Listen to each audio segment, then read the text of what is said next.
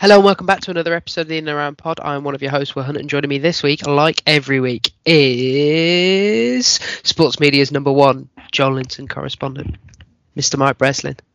Hi Will, how's it going? Not bad. Mike, let's get it out of the way early. Give me the Joel Linton report. Well, it was a wonderful assist, wasn't it, from Joel Linton this weekend? He lit up Friday night football. Got it across to St Maximin. Some nice work from him, but it was all about the assist, wasn't it? What a pass. I can't remember if I said this on the pod, but last week, but when Pogba I think I did, yeah. You did, yeah. Had the assist for the Fernandes goal. It was kind of like that, wasn't it? It really was there. What's really funny is two people text me saying, does Mike know that Joel Linton got the assist? I was like, of course he does. Of course he knows. Yeah, I was once again at a festival this weekend, but I did not miss the Joel Linton assist. Don't worry, everyone. No. And also joining us is the Moseley Marauder, Mr. David Harris. Dave, how are you? Yeah, I'm good, thanks. Thanks for this lovely nickname that I've got running every week.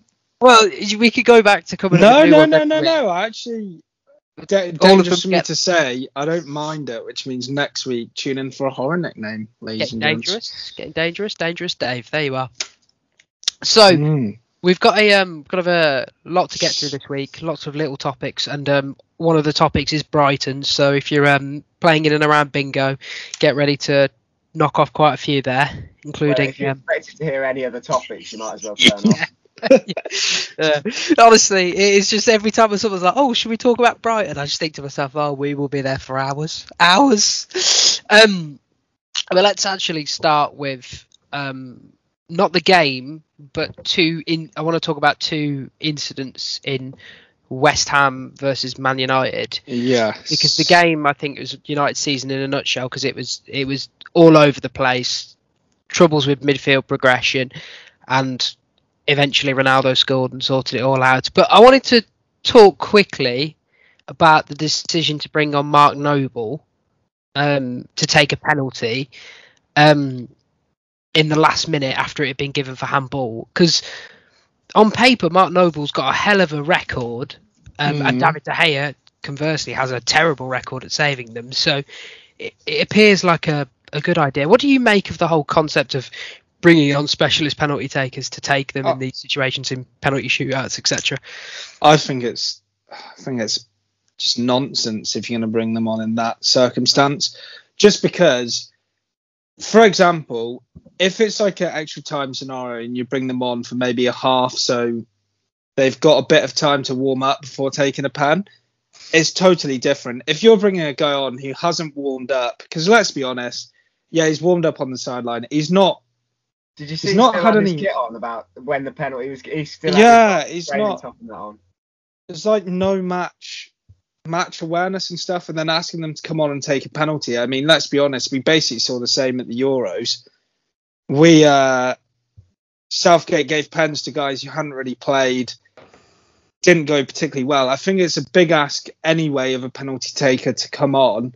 But if you're going to bring them on, at least bring them on a few minutes before. I mean, admittedly, in a league game, you can't ever anticipate getting a penalty. So it's different to a penalty shootout.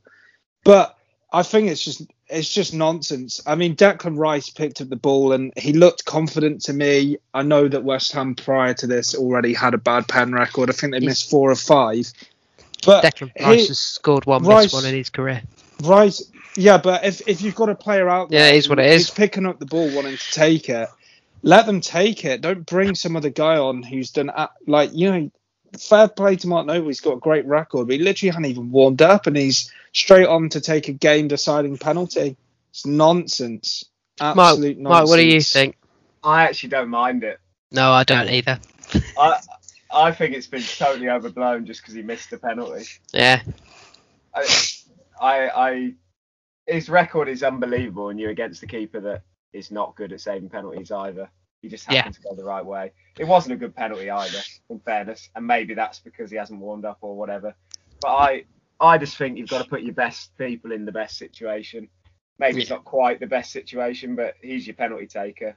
And if, like Dave said, in a league game, you can't bring him on 2 minutes before knowing you're going to get a penalty. So So Yeah.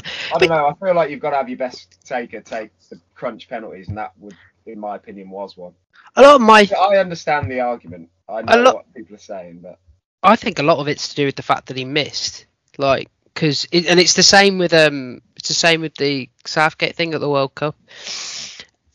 I think of the Louis van Gaal and Tuchel's decision to change keepers for penalty shootouts, and after they've worked and they've basically taken out a keeper that's not great at saving penalties to replace them with a keeper that is great at saving penalties. And when it worked, everyone was like, "Oh, what a genius move!" If Mark Noble had come off the bench to swaz in this penalty to save a point for West Ham, we'd be sitting here going, "That's inspired by David Moyes," wouldn't we? At least if I we go think. off Rice's record, he had a 50% chance of missing. Yeah, to me, it's a no-brainer. The more interesting thing is, I think, is we're seeing this more and more, that in these situations like this, that people are making a decision to go with the maths, for example. But you see it in, like, I think, the NFL all the time, that kickers, before they come on, practice with like little side nets. I was wondering, do you reckon that we're going to start seeing that on the touchline, a few nets or something, just so people can get a feel for actually hitting the ball before coming on? It's not a bad idea. There's room at most grounds for it, I'd have thought. Yeah. Especially Premier League grounds. I don't see why they wouldn't. Yeah, It would help in that sort of situation, wouldn't it? it's just interesting because, like, every team's got a set piece coach now, and we all thought that was ridiculous a few years ago.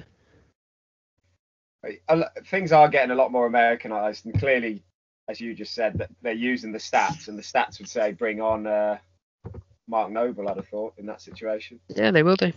Dave? I just have visions of a manager being like, "Oh Christ, we need this bloke to take a penalty," as he blazes 4 over the bar in the training net, and he reverses his decision. Well, fair enough. But I mean, I agree that possibly this has been overblown because he missed. I do, however, think whatever the outcome, whether it's good or not, I think is particularly unfair on the actual player. That's my thing with it. If Noble scores, fair play, it comes off. But I find it a bit unfair to bring someone on to put them straight under that pressure. Maybe that's just me defending footballers too much in terms of what people expect from them. But I just think it's a little bit nonsense to ask someone to take such a decisive pen with literally no warm-up. That holds weight for me with the argument over the Euros, when Southgate asked a lot of younger lads to come on and take a penalty. Like, Mark Noble's 34 years of age, played a lot of Premier League minutes for West Ham, has scored a lot of penalties. Like, I don't think pressure was really affecting him here. I think it was more that it was just shit and he wasn't warmed up. It wasn't a good penalty at all. It was a shit pen. Like, it was a good eye for him. People are saying Rice should have taken it, but he played 92 minutes. Do we not think his legs were a bit tired? Yeah, you don't hit the ball as well when you're exhausted. Surely. I don't know. Yeah. I'm not sure. I personally think it's been a bit wildly overblown. The Sky stuff was quite hilarious, watching some of that reaction after that. Shock, Souness overreacted. What does a guy not overreact to? Souness and Keane in the studio, and you want a balanced take, I'm not sure. The amount of heated debate videos that have been popping up on my YouTube today has been great. Heated debate. Speaking of heated debate, Mike, on our little list of things to talk about, you've got scrap VAR, so me and you are going to argue again. Go on, take it away. Did you watch any of the football this weekend? I did. What the fuck are they doing? I don't know what they're doing. That's not what I can. I just it was the West Ham game again that did it for me. I mean, there's been plenty this weekend. You've got the Vestergaard one too. The Leicester one, Leicester Brighton one, which I guess will bizarre, absolutely bizarre. But I can't understand how Ronaldo doesn't get the penalty. I can't understand one, maybe 2 out of the 3 that he's gone down for. I think Wan-Bissaka should have given away a penalty to West Ham earlier in the game as well. Absolutely. Yeah. I looked at that. I'm like, the only way I can understand that this hasn't been given is if Souček was offside, but they didn't. But he wasn't. But he wasn't offside, so that should have been a penalty to me. But I thought the Zuma one on Ronaldo, I was like, that is a stonewaller. And they checked it. Yeah. And they didn't find an obvious error. And I'm like, you can get, to be honest, like VAR is what it is. Like, you can agree if you should have technology in football, all it is. But it's the same at the end of the day. It's the people you like. If someone shoots someone, it's not the fault of the gun. It's the fault of the bloke behind the gun. And it's the same with VAR every week. These referees, these people in Stockley Park, they just don't have a clue what they're doing. They just don't have a clue. Like, how can you watch that Kurt Zuma thing and not think that's not a clear and obvious error of the person on the pitch? How can you watch the Wan-Bissaka one and not think it? Like, I just think they're not. And there are a lot of well-ref matches, but it just strikes me as not being fit for purpose. How did they overturn the Kyle Walker one? Oh my word! But like, that's so many this weekend that are just baffling. You just don't understand how they got to that decision. That's like the Kyle Walker one's ridiculous because it's simultaneously a good use of VAR to turn around and go, well, actually it's double jeopardy, so it can't be a red card and a penalty. But they turn around and went, oh, it's not a red card or a penalty. I'm like, well, it's certainly one of them, lads. Like, yeah. Who was on that game? I don't know. It doesn't even matter anymore. They're all. It doesn't matter. Yeah, it does matter. Anthony Taylor's far worse than the rest of them. That's what I've been trying to back him for years, and I just can't anymore. You watch the Champions League, and I think on the whole, the Champions League is reffed pretty well, and I think they've got their use of VAR is decent. It's not John perfect. Moss was the ref. There you are. Yeah, John Moss is John John Dross, to be honest. You would have talked about someone who's not fit for purpose, John Moss. I think I'm quicker than John Moss. And I'm not trying to keep. I'm trying to keep up with Dave, let alone Premier League footballers. Yeah, I just thought everyone was like, "Oh, VAR's terrible." I was just sat here like, "Oh, every time, like the referees in this league, what happened? They used to be good." I don't know what happened. They all went to Qatar.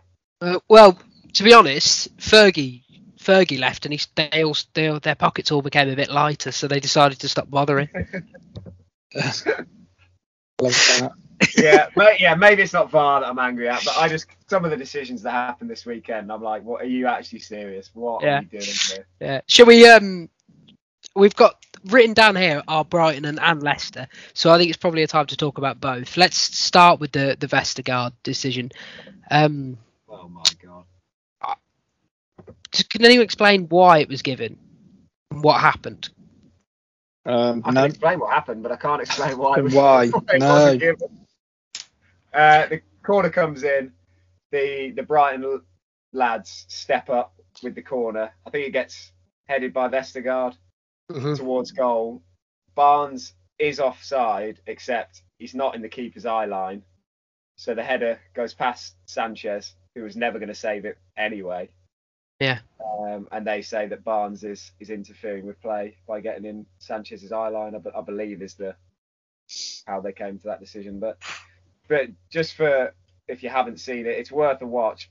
But he's about a yard, maybe more, out of the way of the eye line. He's not in the way of the ball or his eye line, and Sanchez is not going to ever save it. Baffling.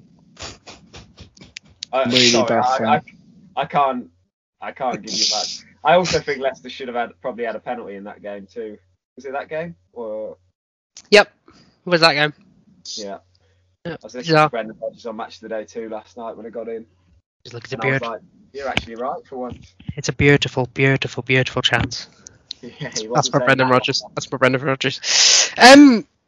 Let's use that game as a jumping off point though. So doesn't feel like there's a lot to take from that, although apart from the actual result, because it felt to me that the watching the highlights, it felt to me like it was pretty harsh on Leicester.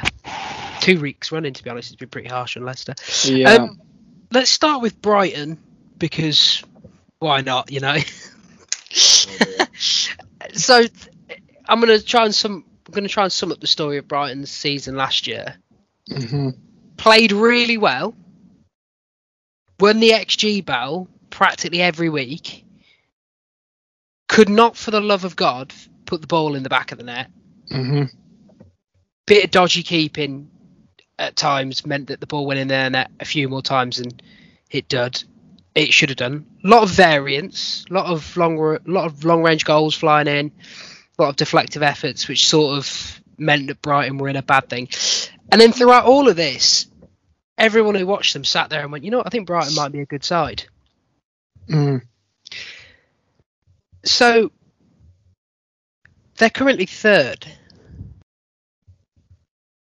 What's your take on the start of the season? Is this just like a reversion to the mean in that they're actually just finishing everything they should be finishing like they weren't before? Or do you think they're actually not a third, because I don't think anyone believes they're third, but do you think they are actually a really, really good team? I think after the Chelsea game, they're actually fourth now, but still 12 from 15 points. You can't really argue with that for a start. Do you know who's top of the league, Dave?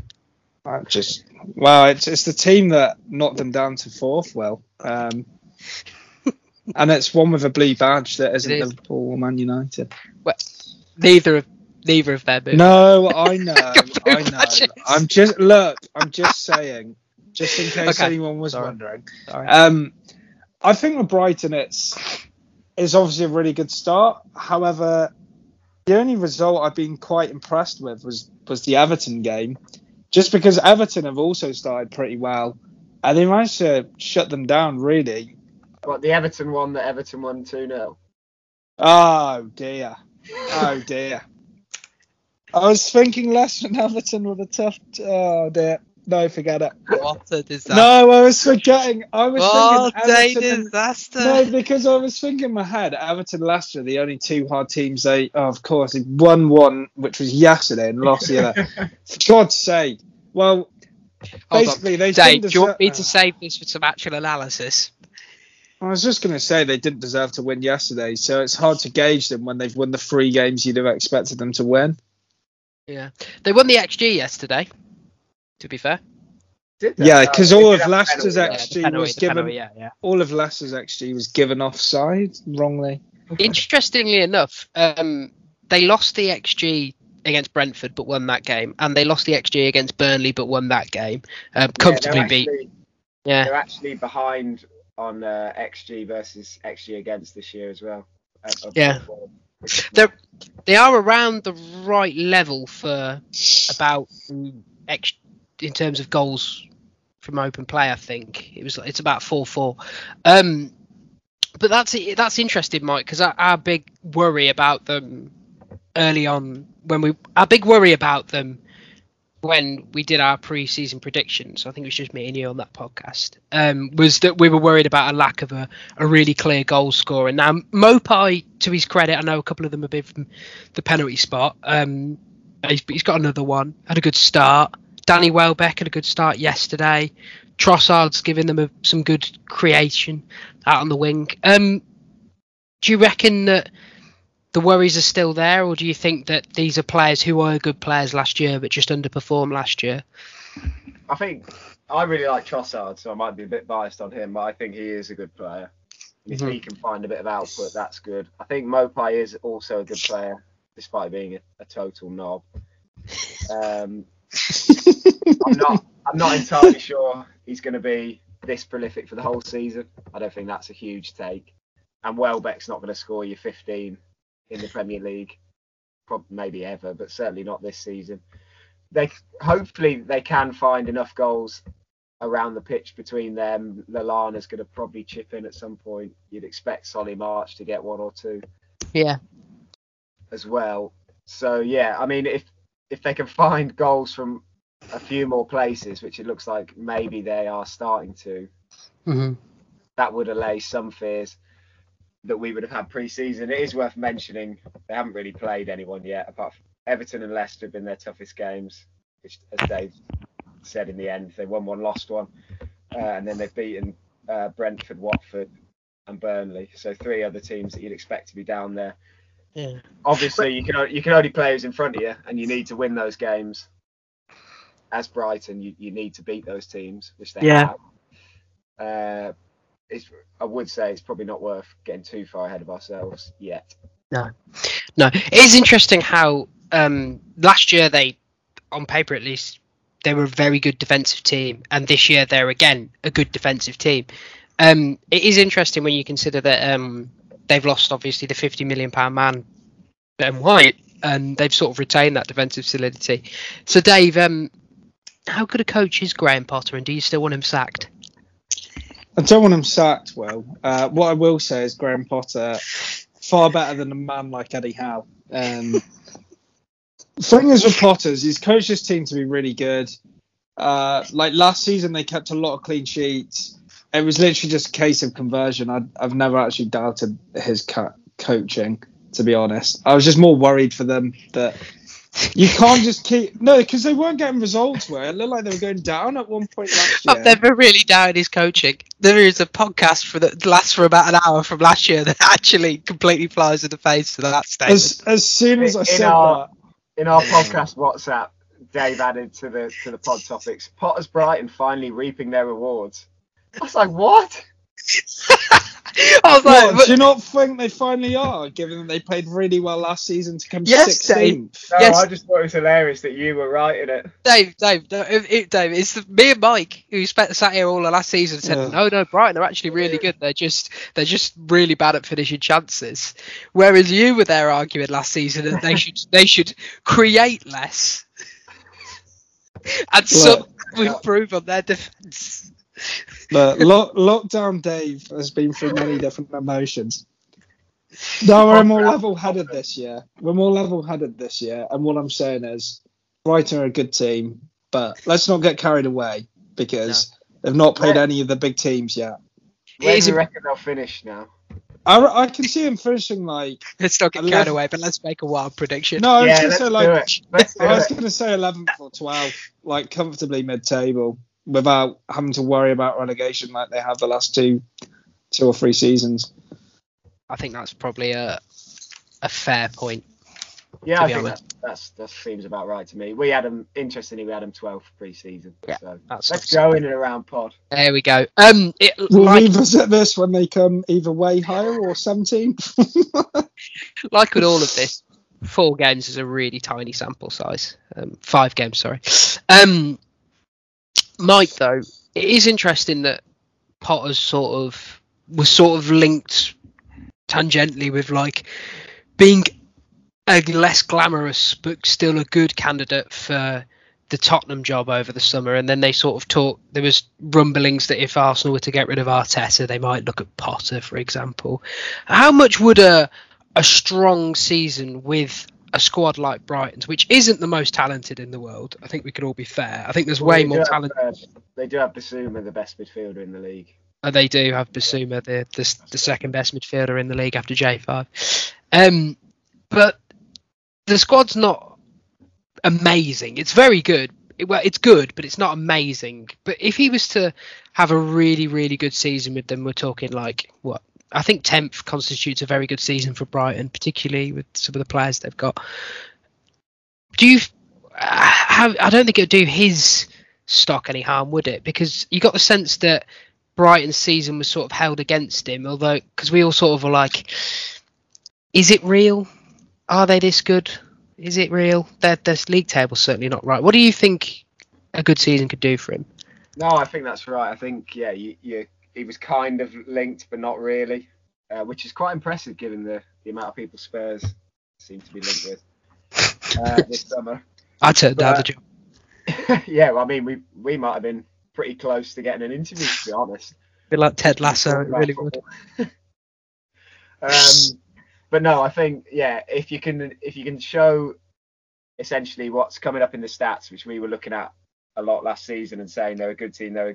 If you can put that into actual results this season and show that everything does bear out in the end, which in theory it should do, then I think someone like Spurs, he'd be quite a good fit there because he actually plays pretty good football, attacking football. He's going to get the best out of some of the players you've already got there, for example, and hopefully recruit fairly well.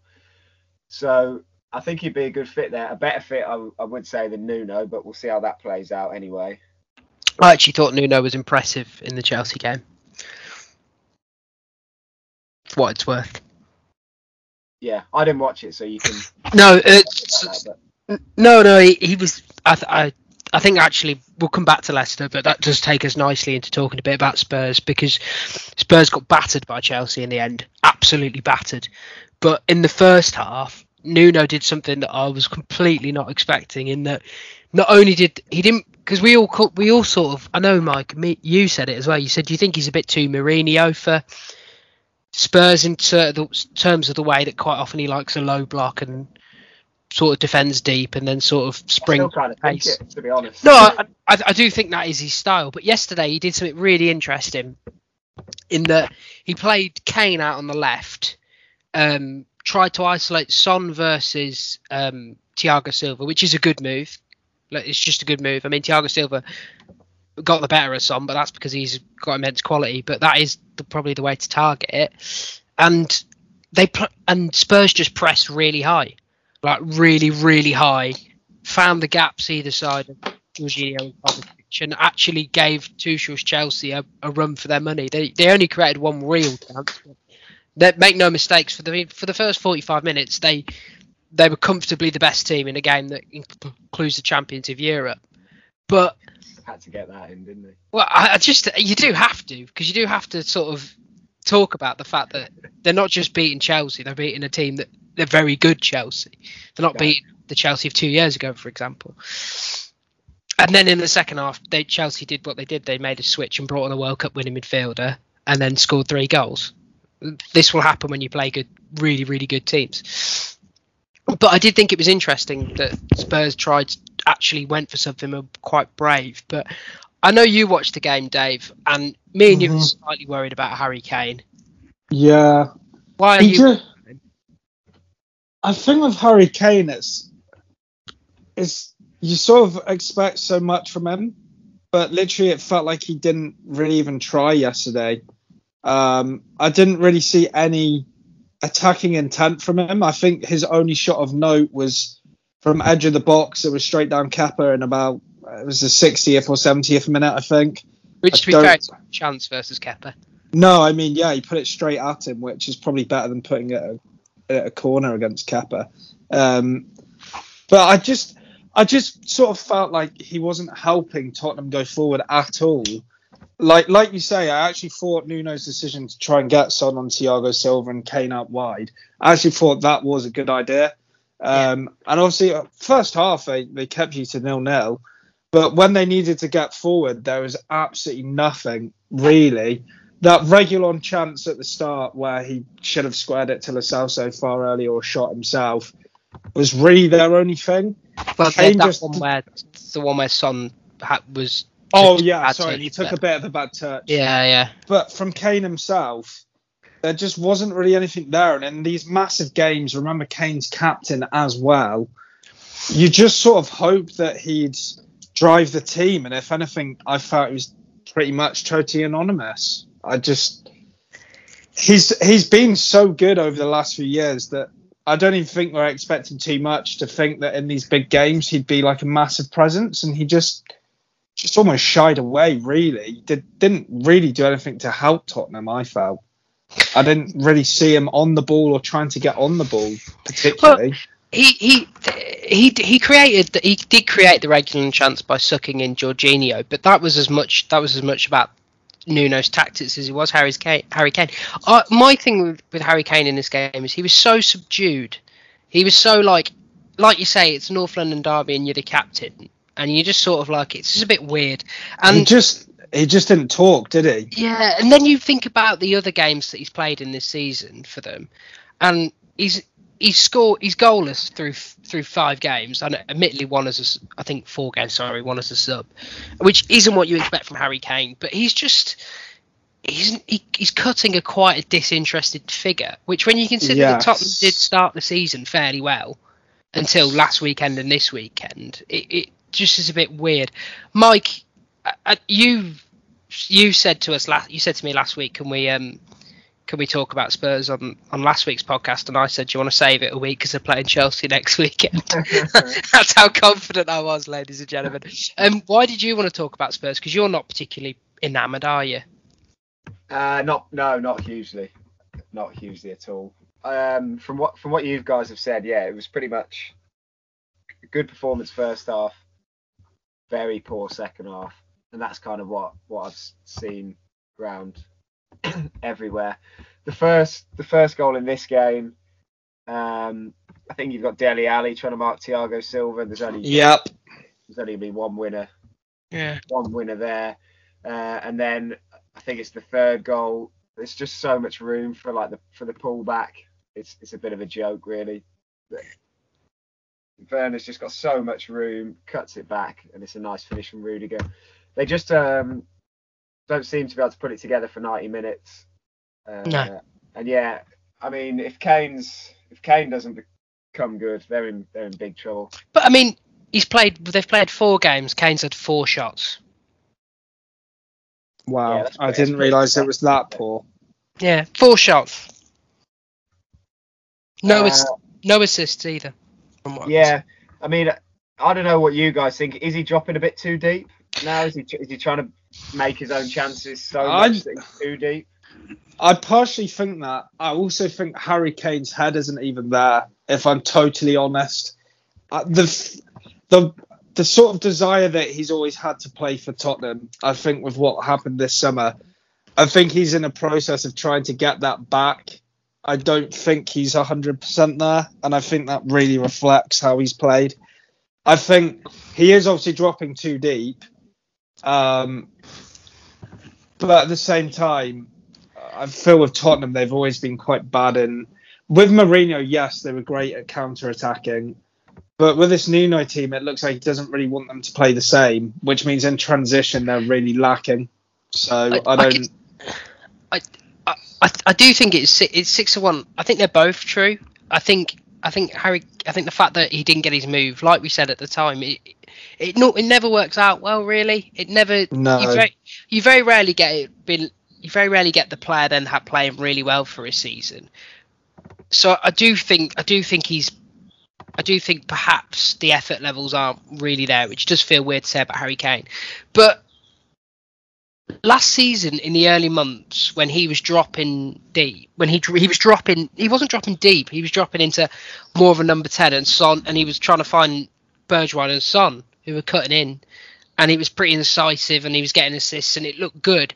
And he's just dropping deeper and deeper. At least to the eye test, that's what he appears. I haven't looked at his average positions, but I think, like you say, Dave, he's getting deeper and deeper, and I'm always remembered I always think with a striker. I think the reason why strikers like Edinson Cavani was so good is because they just make those movements across the box, and to make those movements across the box to get you the silly goals, to get you like the little tap-ins, like Ronaldo got against Newcastle, for example, the goals that get you from 20 to 30, like Harry Kane used to be so good at. You have to be in the box to get them, and I think Heung-min Son's a brilliant player.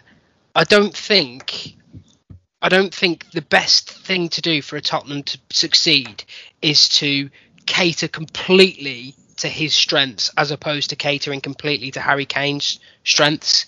I just think the Spurs are so lacking a dynamic creator like Christian Eriksen, and have been for a few years. Yeah, Harry Kane now is Harry Kane is trying to do just trying to do too much, and in the process is doing everything at 80% rather than doing the things he is absolutely otherworldly at 100%.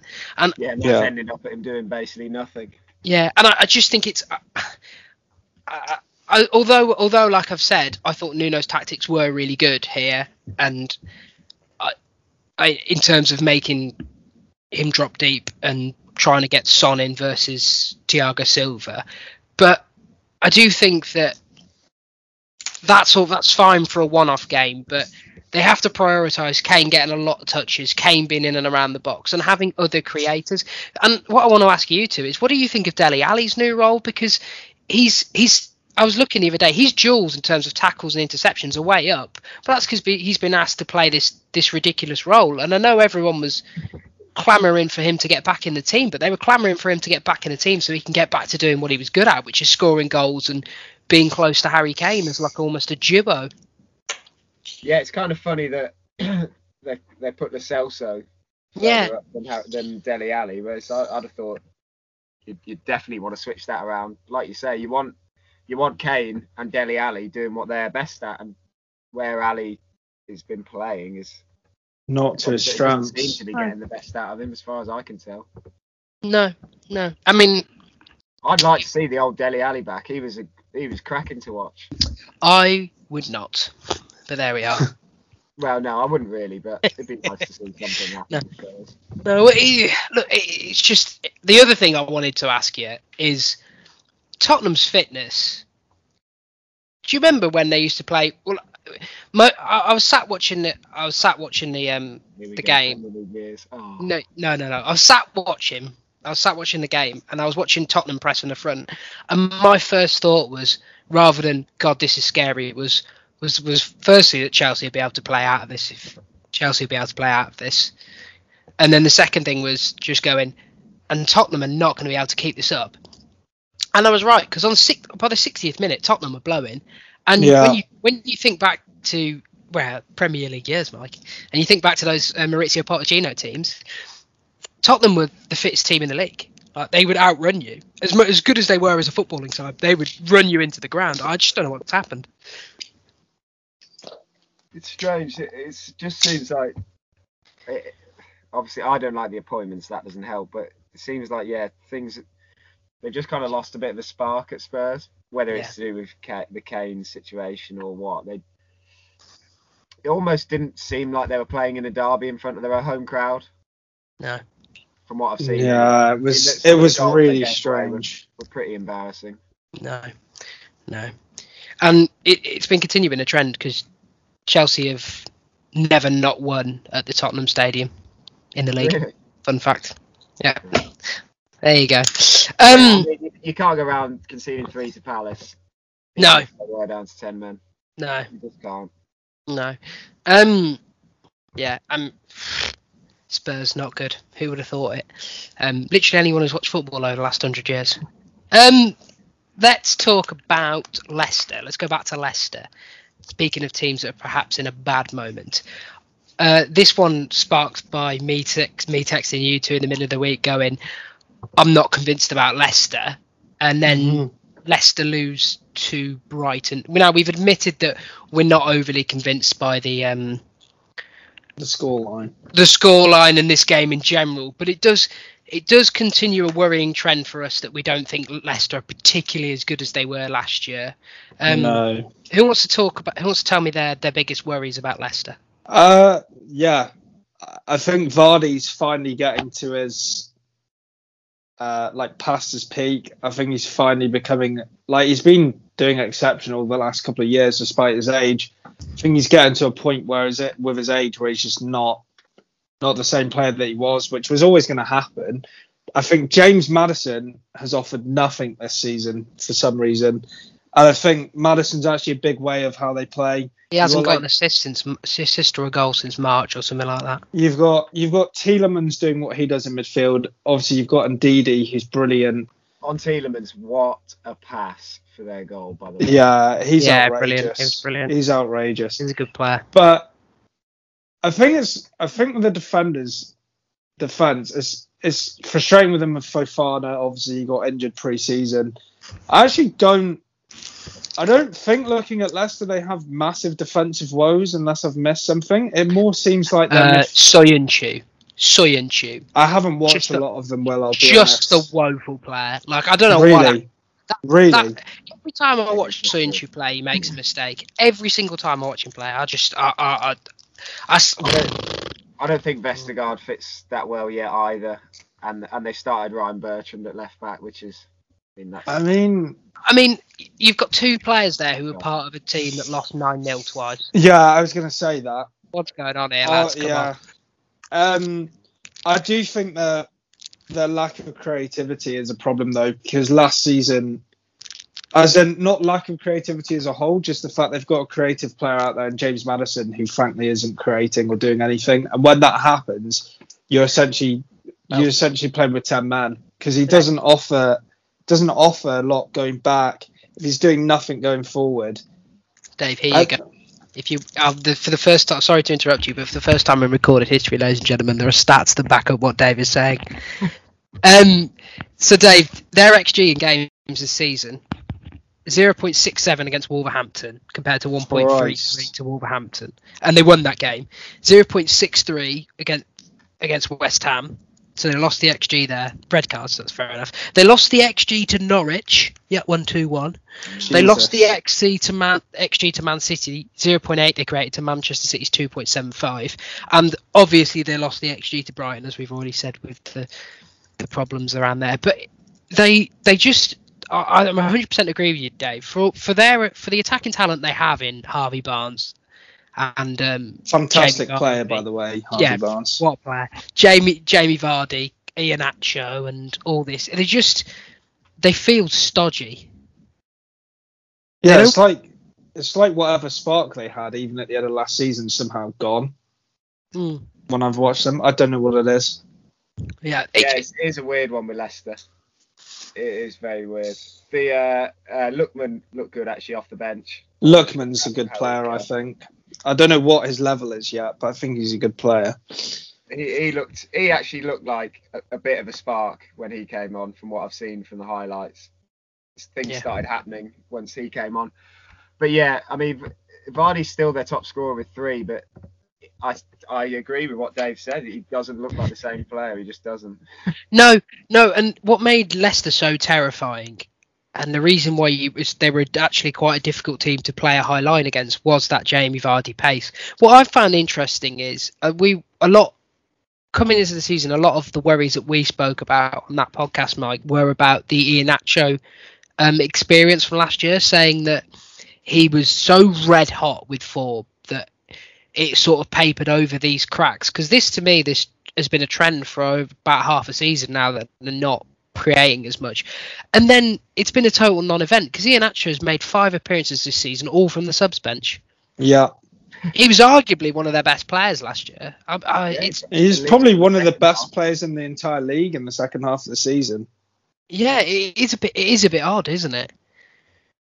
I don't know what he does in training, but it can't be good. No. Yeah, to not be playing. I can't understand why you wouldn't get a start or two. I really can't. No, but on the Jamie Vardy decline, which isn't really, really steep, because he's kind of declining from a guy who is a Premier League great. Let's be honest as well with Vardy. He's been overachieving for like his age for a long, long time. Yeah. People kept thinking Vardy's going to fall off now. Yeah. He's been keeping it up for years. In the age of modern medicine, footballers' ages are a bit more irrelevant as opposed to minutes played, I think. It's why you can add a couple of years, can't you, now, to what their actual age is? Yeah, look at Rooney. Like Rooney was a 36-year-old man by the time he was 28. But we talk about Leicester's recruitment, and we've talked about it for years. Has been like they sell Maguire, they go and get in Fofana. They sell Chilwell, they've got James Justin, Timothy Castagne ready to walk in the door. They sell Kante, they get Ndidi. And I know I'm asking you, why haven't they not replaced their greatest ever player in Jamie Vardy? But who is the heir apparent to Jamie Vardy? Well, they've signed Patson Daka as well, who in theory should be a decent player. But I mean, the problem I don't like with Daka is he's going from Salzburg to the Prem, and the only player recently that did that was Minamino, and he is not good. So it's hard to say what Daka could be like. Iheanacho, obviously, he's a second striker, not a 9. Yeah, he's still not trusted to even be good enough for them to sort of change to be the best they can around him. So I don't know what the heck they're thinking in terms of. I don't think they have a plan for life after Vardy still. I think they're still trying to use him as much as they can, which is a bit of a worry when obviously just this season noticeably doesn't seem at the same level. He's the same exceptional level. I don't think he's bad. He's just not at that level that he was. Yeah, probably the biggest one they needed to get right. They haven't yet, by the looks of it.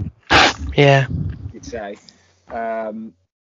It's hard. It's worth saying it's hard to find a striker like it's hard to find a striker, full stop. But you are Vardy also such a unique player. I'm not sure if there's really been anyone like him before, and I'm not sure there'll be someone like him after, as good as and unique as he is. To be honest, they'd probably have to change the style a bit. It is hard, like I say, it's hard to find a striker. Certainly hard to find one like Vardy, as Dave says. But it seems to be the one that they've really misfired on, which is a shame. Yeah, I mean, all their attacking woes have been compounded by they aren't playing well at the back. I mean, expected goals in 5 games of conceding 7 isn't great. It's not awful, but it isn't great. And to be honest, do you know, Sven, I just think that Leicester look to me like a tired team. Leicester look to me like it's sort of the fact that they've been so good for 2 years and not had the reward for it.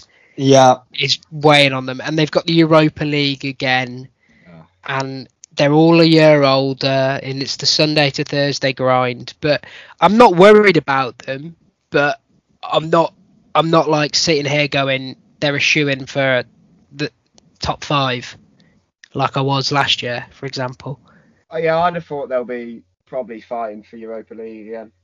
Maybe even really on the fringes of that. Yeah. It probably won't be quite as good a season as we've gotten accustomed to from Leicester. No. Which is sad because I like Leicester. Yeah, I do too. Beautiful character. That'll do us for this week. Been a fun 47 minutes. We got off Brighton fairly quickly. Who would have thought that? Dave, a record. if the people want to find more from you, where can they find you? It's at Dave Harris _44. But like Will says, if you want to put an earphone in a bin, it could be as useful. Yeah. Get more sense. Mike, if the people want to follow you to find out more about John Linson's crazy assist, where can they do that? At Mikey. Crazy. Go on. And at Mikey Bez on Twitter. So yeah, just go. the second time in case you missed out on the Joel Linton assist this weekend. Mike, how did the betting podcast? Obviously, no episode last week, but you did make your picks. How did you get on? Yeah, sorry about the lack of episode, but we got our picks up on the Twitter, so I'll try and get them up always on there. Anyway, I was 1 out of 4, Henry 2 out of 4, so we made a slight loss.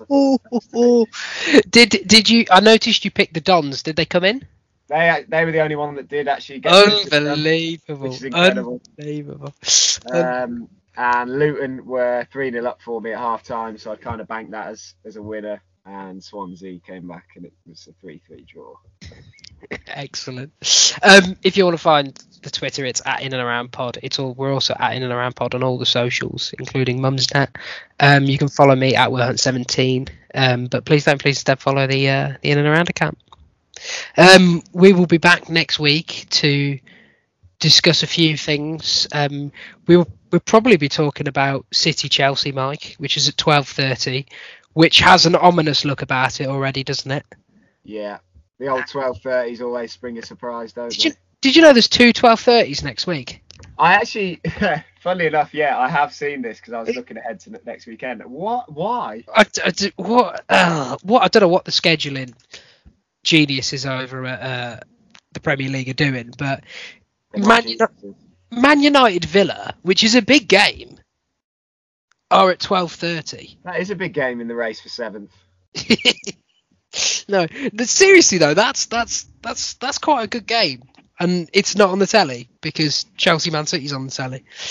Rightly so, I think. Well, yeah, you'd rather watch that, but what are we doing putting that a second half 12 kickoff on a Saturday? Come on, guys. Yeah. Also, the North London we'll be reacting to the North London derby. Probably won't be spending too much time on Spurs unless somehow they've lost by like 5 goals to Arteta. If they lose 3-0 for the 3rd consecutive week. To Arsenal as well. Ooh, yeah, I can't wait for it. Oh dear. A couple of nice fixtures next weekend, to be honest. And we'll be reacting to them here. Maybe we'll do a live stream the week after for PSG Man City. You never know. We might very well do. But until next time, we'll see you around. Sorry, I just got distracted because what I realised, Mike, is on the Wednesday Chelsea are playing Chelsea as well. Yeah, yeah, I've just realised that as well. Yeah, Christ, and Man United are playing Villarreal. Oh no. No, that is a game not to be watched. That is a game not to watch, absolutely. Anyway, bye. Cheers.